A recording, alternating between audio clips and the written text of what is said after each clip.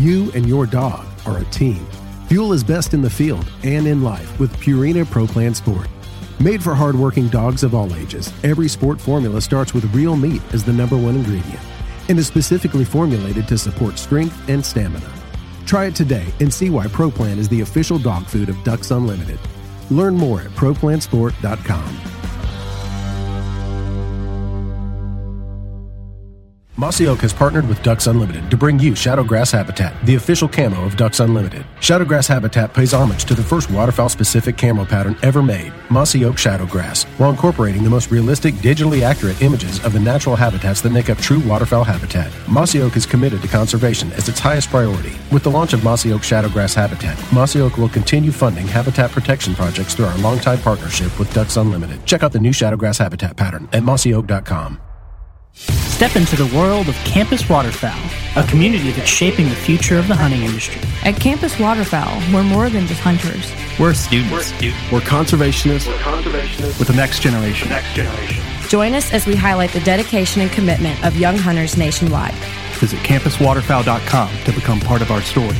Campus Waterfowl, the future of hunting starts here. We are the Ducks Unlimited Nation, united by our passion for hunting, the outdoors, and conservation. The habitats that Ducks Unlimited have been maintaining and building since 1937 have effects far beyond the duck hunting community. Follow along with our YouTube series as we tell your stories and become part of the Ducks Unlimited Nation. DU Nation, take it outside.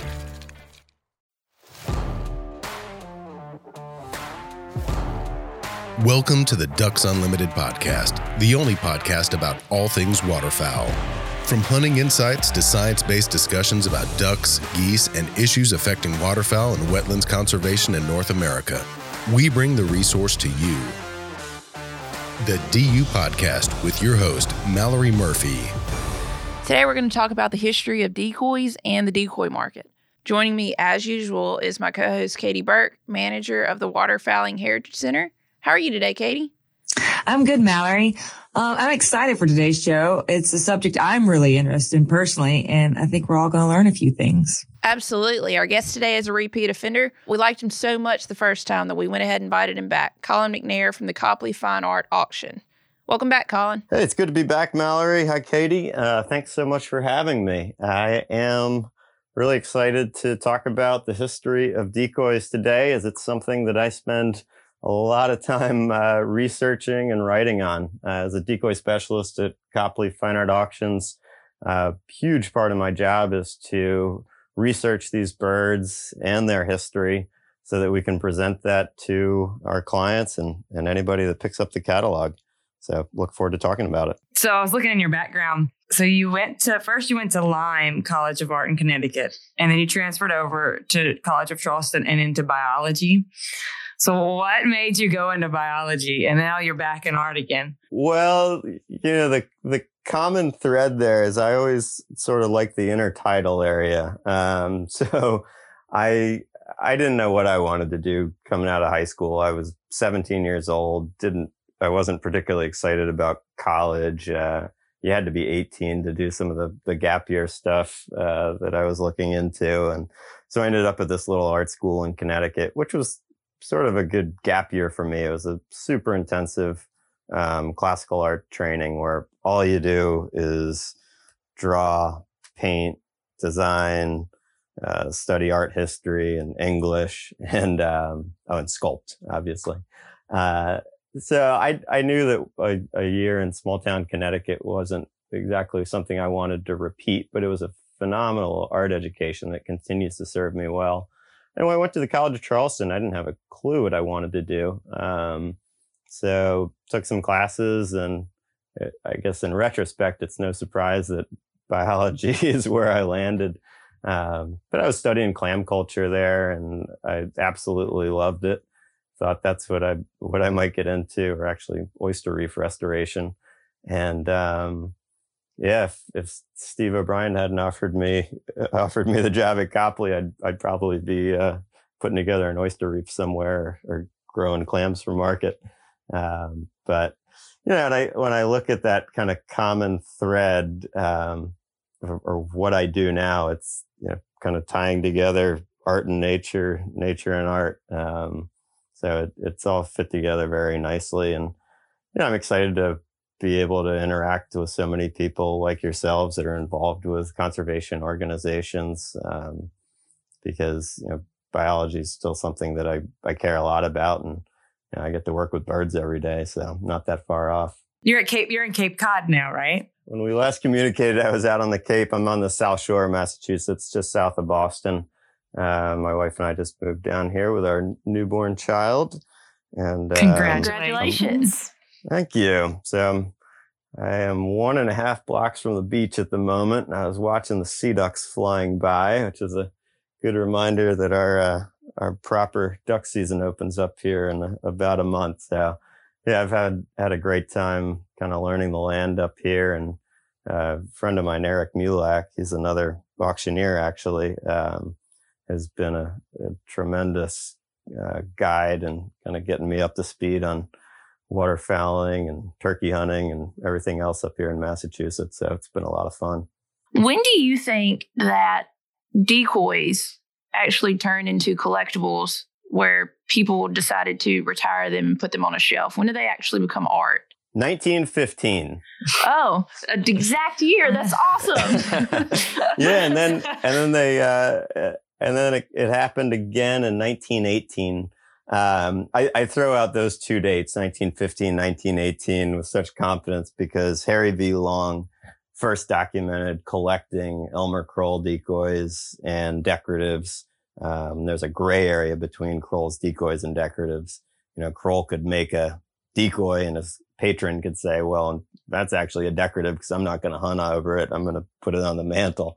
So that happens in 1915 and over 100 years ago now. And then in 1918, Joel Barber, who is the great grandfather of decoy collecting, he documents his first collecting of decoys. And that's a particularly important date because Barber went on to write the first book on decoys, and he publishes it in 1934. And to put that in perspective, the Ward brothers hadn't even carved their famous 1936 canvasback yet. And the next decoy books weren't going to come out until Mackey and Adele Ernest in 1965. So this guy's way ahead of his time. And his collection is actually pretty well preserved exceptionally well preserved up at the Shelburne Museum in Shelburne, Vermont. But that's a really important date. And what's interesting about the Barber date in particular is that 1918 was the year that the Migratory Bird Treaty Act was passed. And so that was the year that a lot of decoys went from being useful tools to being obsolete pieces of junk that were better for the fireplace than anything else. And I think that while I haven't seen Barber put that in writing, I think there must have been a connection there where he saw this huge shift in what a decoy was and he recognized its beauty.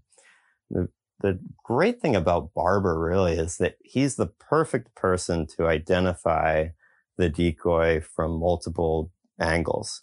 So everybody knows that the American bird decoy is good for attracting American birds. But Barber was an architect, so he was always looking at the combination of form, function, and beauty. And so he was the perfect sort of ambassador to say, hey, this object is built well, and it can actually serve a second purpose of giving us enjoyment and telling us a story, as an architect, is trained to do. It's interesting that you bring up the bird treaty. Because also then, you had market hunters who were doing that for a living, but then a lot of them switched over to primarily like guiding and carving. So it is a big shift right there in the history of decoys. And I wonder if that made them where people were kind of shelling out as many decoys as they could just because they were trying to kill as many ducks as they could versus to making a better quality as to kind of stay in the market? If we look at the history of wooden bird decoys, it goes through a few different phases, and market gunners are a huge part of that. So a lot of the early hunters were, pot hunters. So they're hunting for the market, and they're hunting for their own table. And they were absolutely rocked by some of the laws that came into place. They were also rocked by the fact that they changed the course of these populations and changed where these birds live. They did a lot of it to themselves. But yeah, a lot of the market gunners had to shift what they were doing. And to mention Elmer Kroll's name again, yeah, he was a market gunner, and he had to shift what he was doing. So he went from shipping birds from Cape Cod up to Boston to working with the sport hunters, who were the next generation of hunters after the market gunners. And he's being hired by these sports like Harry V. Long, the collector in 1915, to manage their gunning stands. And he's making the birds for them as part of his gunning stand management. And then the bird decoy making kind of takes over. And then from his decoys, he transitions into decoratives. And so here you have this one figure who goes from market hunting to being the father of American bird carving through his decoratives. So he's kind of a Forrest Gump of decoys in a lot of ways. I'm sure he'd appreciate that. Now let's fast forward 100 years from 1918 to about right now. You are also a decoy carver. What inspires you when you pick up a decoy and start carving it? I started carving because it was just the thing to do. My dad was doing it. My brother was doing it. And at age 6, I demonstrated that I could make money doing it. And so that had some appeal. Growing up in the Eastern Shore of Virginia, there aren't a lot of ways to make money if you're a kid, unless you want to dig clams. And that wasn't really for me. So, I have to be honest. I was just trying to keep up with my brother and father, and then trying to make a few bucks during the summers before sports season started up. But I'd say back around high school, I think the art side really clicked for me, and I started seeing birds differently. And I would see an old decoy, and it might inspire me to make something that was sort of based on that. And so I was, like a lot of artists, doing some copy work. So I would copy Obadiah Verity from Long Island, and Gus Wilson from Maine, and my dad. And from there, I realized that I had something personal that I wanted to express, and I really didn't like doing other people's work. And I saw things more critically, and I wanted to say something through carving. And I still have that urge. I don't get to put it out there too often, because it takes a lot of time to do any sort of meaningful work in the medium of painted wood. But I think you spend a lot of time looking at the art of decoys, and you spend a lot of time outdoors. And if you see something that you like, you want to interact with it. And for me, that way of interacting is through coming up with a design and executing it in a carving and You and your dog are a team. Fuel is best in the field and in life with Purina Pro Plan Sport. Made for hardworking dogs of all ages, every sport formula starts with real meat as the #1 ingredient and is specifically formulated to support strength and stamina. Try it today and see why Pro Plan is the official dog food of Ducks Unlimited. Learn more at ProPlansport.com. Mossy Oak has partnered with Ducks Unlimited to bring you Shadowgrass Habitat, the official camo of Ducks Unlimited. Shadowgrass Habitat pays homage to the first waterfowl-specific camo pattern ever made, Mossy Oak Shadowgrass, while incorporating the most realistic, digitally accurate images of the natural habitats that make up true waterfowl habitat. Mossy Oak is committed to conservation as its highest priority. With the launch of Mossy Oak Shadowgrass Habitat, Mossy Oak will continue funding habitat protection projects through our longtime partnership with Ducks Unlimited. Check out the new Shadowgrass Habitat pattern at mossyoak.com. Step into the world of Campus Waterfowl, a community that's shaping the future of the hunting industry. At Campus Waterfowl, we're more than just hunters. We're students. We're conservationists with the next generation. Join us as we highlight the dedication and commitment of young hunters nationwide. Visit campuswaterfowl.com to become part of our story. Campus Waterfowl. The future of hunting starts here. We are the Ducks Unlimited Nation, united by our passion for hunting, the outdoors, and conservation. The habitats that Ducks Unlimited have been maintaining and building since 1937 have effects far beyond the duck hunting community. Follow along with our YouTube series as we tell your stories and become part of the Ducks Unlimited Nation. DU Nation, take it outside. Paint job. All right, let's get down to business, Colin. Let's talk about the decoy market. It's a fun, cool place that people should check out.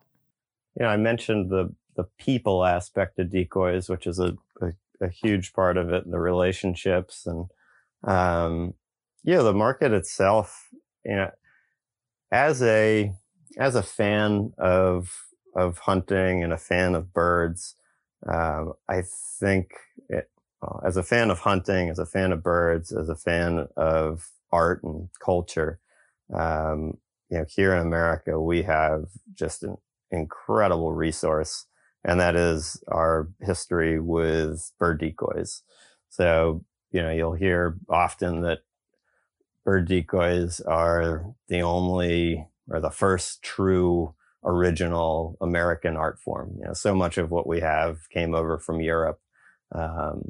And yes, there were natives making decoys a couple thousand years ago, and they were making really nice decoys a couple thousand years ago. But, the birds in earnest are something that were a specific response to this great natural resource that we had here in America, and the set of circumstances that allowed, we the people to pick up guns and go after those natural resources. So, with those circumstances, we ended up with these little floating sculptures that didn't have to be good or great or amazing, but a lot of them weren't. But we ended up with some absolute little gems that we can still enjoy today, long after their utility purpose is gone.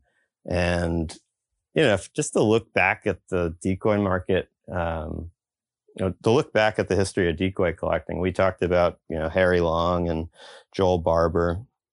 I'm sure I'm leaving out some important names, but those two were certainly there at the beginning. But coming after that, you have two major collectors come into the fold, and they are collector/historians, and they are Adele Ernest and William J. Mackey. And they both come out with these books in 1965. And Mackey's book is American Bird Decoys. And he is very focused on the bird decoy as an object and as this kind of piece of history. And Adele Ernest is coming at it from the folk art side. And her book is titled The Decoy as Art.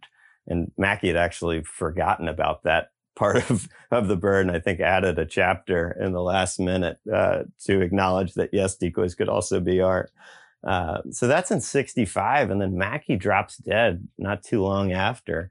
And his just incredible collection is a huge collection. It had some great birds and had a whole mix of stuff.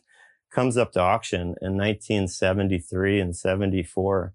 And, at that point, people had been collecting decoys, but they were just sort of trading them back and forth because, maybe, Mallory, you've got a rig of Harry Shord's plover, and Katie, you've got a rig of, Charlie Purdue mallards, and, what do you need 12 of each for? So you trade a few.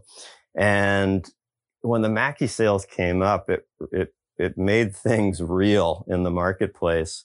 And the first $10,000 bird was sold, and some people were aghast at the time. But it really marked the start of the decoy market, and decoys as a serious collectible that people should be paying attention to. And decoys they were discovered then, and they went on this just great ride of appreciation.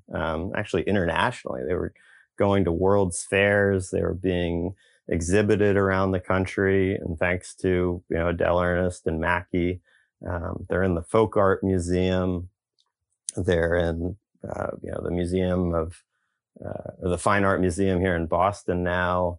They actually just made it to the Met back in 2000, Metropolitan Museum of Art back in 2012, which was a pretty big milestone.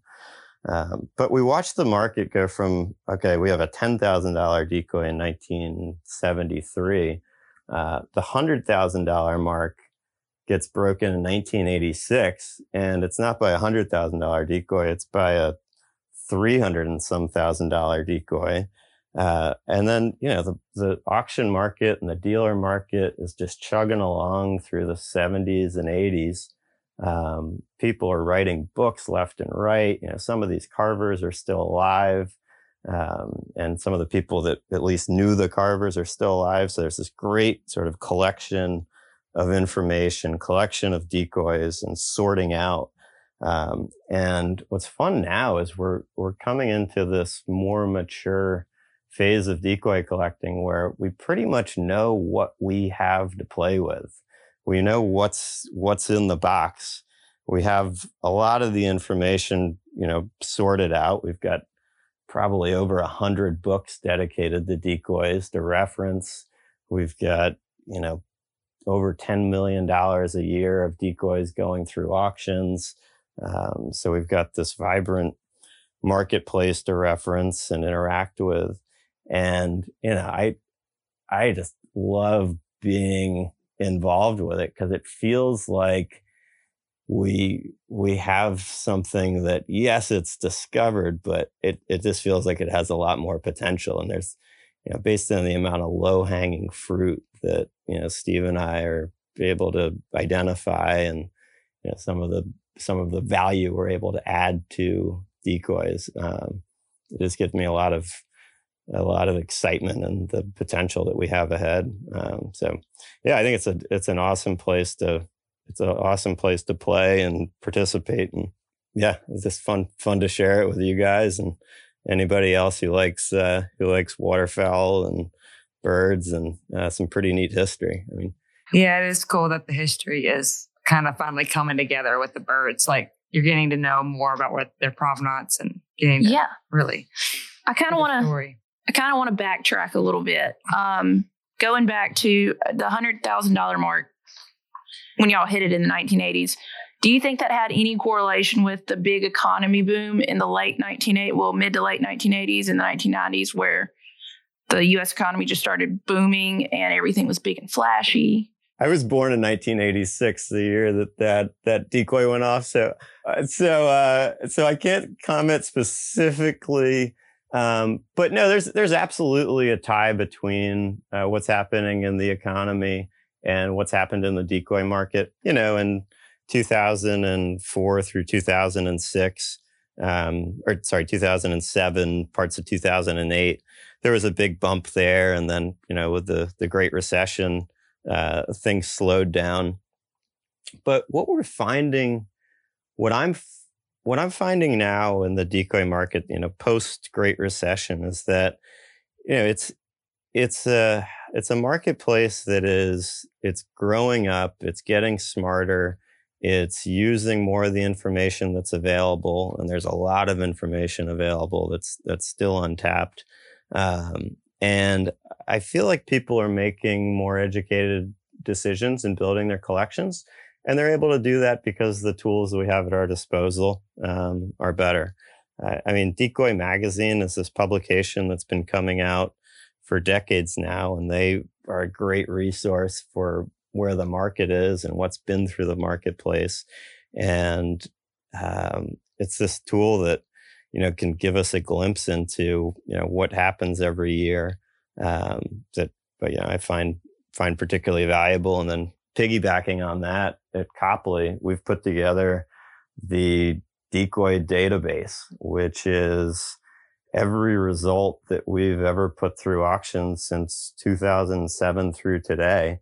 We have, all four, or now we have 4 photos of each bird with a full write-up and a condition report. And you can see the auction estimate that we put on it. So what we thought it was worth, and then what the auction said that day, or what the market said that day.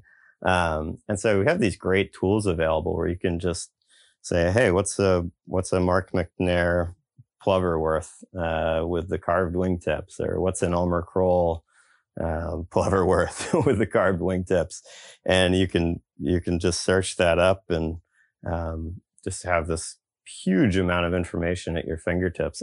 And that's something that the early collectors couldn't even come close to. And so it is a lot of fun being able to put all that together and really add value to this resource. Speaking of the market, I'm sure you were shocked as well as everybody. And what do you think with COVID and everything? We thought we'd get a downturn, and it turns out it's kind of the opposite with auctions since. When COVID hit, I thought, oh boy, this is going to feel like, when I set up my desk on Newbury Street back in 2008. Things quieted down, but I would say that it was about maybe 2 months in, and people wanted to participate again, and they wanted to participate with vigor. So, as an auction firm, we have, a big lead time to put an auction together. And so we were looking at things kind of conservatively, and we actually had a private auction. We had a 1-lot private auction for a bird, which is part of our COVID response. Was, we had something that we really wanted to sell in an auction format, but so we ended up having a private auction, and we set a regional record for the whole Illinois River region, which is a pretty major place for one pair of decoys. So that was one way that we responded to COVID. But when we looked across the collectibles industry, and decoys were right in step with all sorts of other auctions that were happening, people really didn't miss a step. So we've been really fortunate, and I think there's a lot of ways to approach that, but I think the basic aspect is you can keep playing with your decoys and enjoying your decoys and buying and selling them from the comfort of your own home because of the tools, because of the iPhone, because of high resolution images, and because of the condition reports that we're writing up for the pieces now. So while people aren't out, fishing and going on vacation, they're thinking, all right, well, what can I do? Oh, I can keep playing with decoys. And it's been something that we've been really, really fortunate to have keep going the way it has. And, it's not entirely different than the reference back to 2008 and 2009. Copley saw increased growth from 2006, our first year holding an auction. That was before I was on board, all the way through 2012. Our annual gross went up every year. So collectibles markets don't always trend with the broader markets in step. There's absolutely a connection, and we did drag down a little bit, after 2012, but we had a 2016. We knew things were picking up again. In 2017 and 2018, we held 2 of the most successful auctions ever with the Donald C. O'Brien collection. And, the O'Brien collection, we put up hundreds of decoy lots and averaged about $30,000 per lot. And to put that in perspective, a typical if you look back at the last 10 years of decoy auctions, the average price per lot over the industry is probably closer to $3,000. So, people were participating at an order of magnitude higher over a sample size that, when you're looking at over 200 decoys, that's pretty significant participation. So, the market came back really confidently. And as I said before, I think people came back with a little bit more wisdom in 2017, 2018. We had a dynamite sale last February, good sale this summer, and we like the way that things are shaping up looking into the future right now. Since COVID shut so many things down, how can we scratch our itch for decoys? If you want some fun sort of what's happening in the world of decoys, while the shows are shut down during COVID, there are some books still coming out. So we just published A. Elmer Kroll, Father of American Bird Carving. And Kroll's the #1 decoy carver in the marketplace and in the minds of most people by a huge measure. And the number two maker in the marketplace by the auction metrics has been Nathan Cobb from Cobb Island, Virginia. And a friend of ours, Dr. Lloyd Newberry, who's a sportsman, collector, author, is about to publish a book on Nathan Cobb, which I'm really excited to see. Cobb Island is just south of where I grew up, and it's a region of great romance, great decoy making, great waterfowling, and huge importance. I just was communicating with a client of mine today who bought a Cobb decoy for $210,000. So there's some pretty serious interest in Cobb birds, and they didn't have their own book, which just started to seem a little odd. And I was thinking, how do I make that happen? Well, I don't think I'm going to be writing it anytime soon. But Lloyd stepped up a few years ago, and I'm really excited that scholarship is going to be coming out. So I just wanted to give Lloyd a shout out for that project. Well, Colin, thanks so much for joining us again. It's always nice to get to talk to somebody who is excited about this stuff as me. So we'll definitely have you on again. My pleasure. Thanks so much for putting this together and having me. I love what y'all are doing. I've enjoyed the DU podcast for a couple seasons now, and I'm excited that you two are putting this together. So I'd say I'd love to be back on. And the decoy market is something that I have my finger on the pulse of pretty much every day of the year. So anytime y'all want to check in and see what's happening in the world of decoys, I'd love to work with you on that. All right, Colin, thanks for the much appreciated history lesson. It's always a pleasure having you on the show, and hopefully we can get you back. I'd love to be back. Thanks so much for having me. Special thanks to our guest today, Colin McNair, decoy specialist for Copley Fine Art Auctions, who gave us a good history lesson on decoys and the decoy market in general. I'd also like to thank my co-host, Katie Burke, as well as our producer, Clay Baird. But most importantly, I'd like to thank all of you for joining us and for supporting wetlands and waterfowl conservation.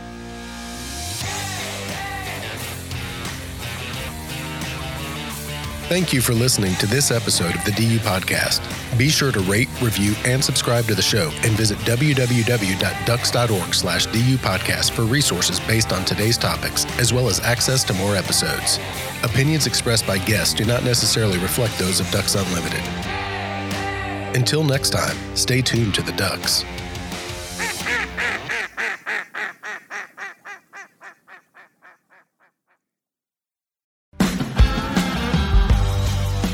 You and your dog are a team. Fuel is best in the field and in life with Purina Pro Plan Sport. Made for hardworking dogs of all ages, every sport formula starts with real meat as the #1 ingredient and is specifically formulated to support strength and stamina. Try it today and see why Pro Plan is the official dog food of Ducks Unlimited. Learn more at ProPlansport.com. Mossy Oak has partnered with Ducks Unlimited to bring you Shadowgrass Habitat, the official camo of Ducks Unlimited. Shadowgrass Habitat pays homage to the first waterfowl-specific camo pattern ever made, Mossy Oak Shadowgrass, while incorporating the most realistic, digitally accurate images of the natural habitats that make up true waterfowl habitat. Mossy Oak is committed to conservation as its highest priority. With the launch of Mossy Oak Shadowgrass Habitat, Mossy Oak will continue funding habitat protection projects through our longtime partnership with Ducks Unlimited. Check out the new Shadowgrass Habitat pattern at mossyoak.com. Step into the world of Campus Waterfowl, a community that's shaping the future of the hunting industry. At Campus Waterfowl, we're more than just hunters. We're students. We're conservationists with the next generation. Join us as we highlight the dedication and commitment of young hunters nationwide. Visit campuswaterfowl.com to become part of our story. Campus Waterfowl, the future of hunting starts here. We are the Ducks Unlimited Nation, united by our passion for hunting, the outdoors, and conservation. The habitats that Ducks Unlimited have been maintaining and building since 1937 have effects far beyond the duck hunting community.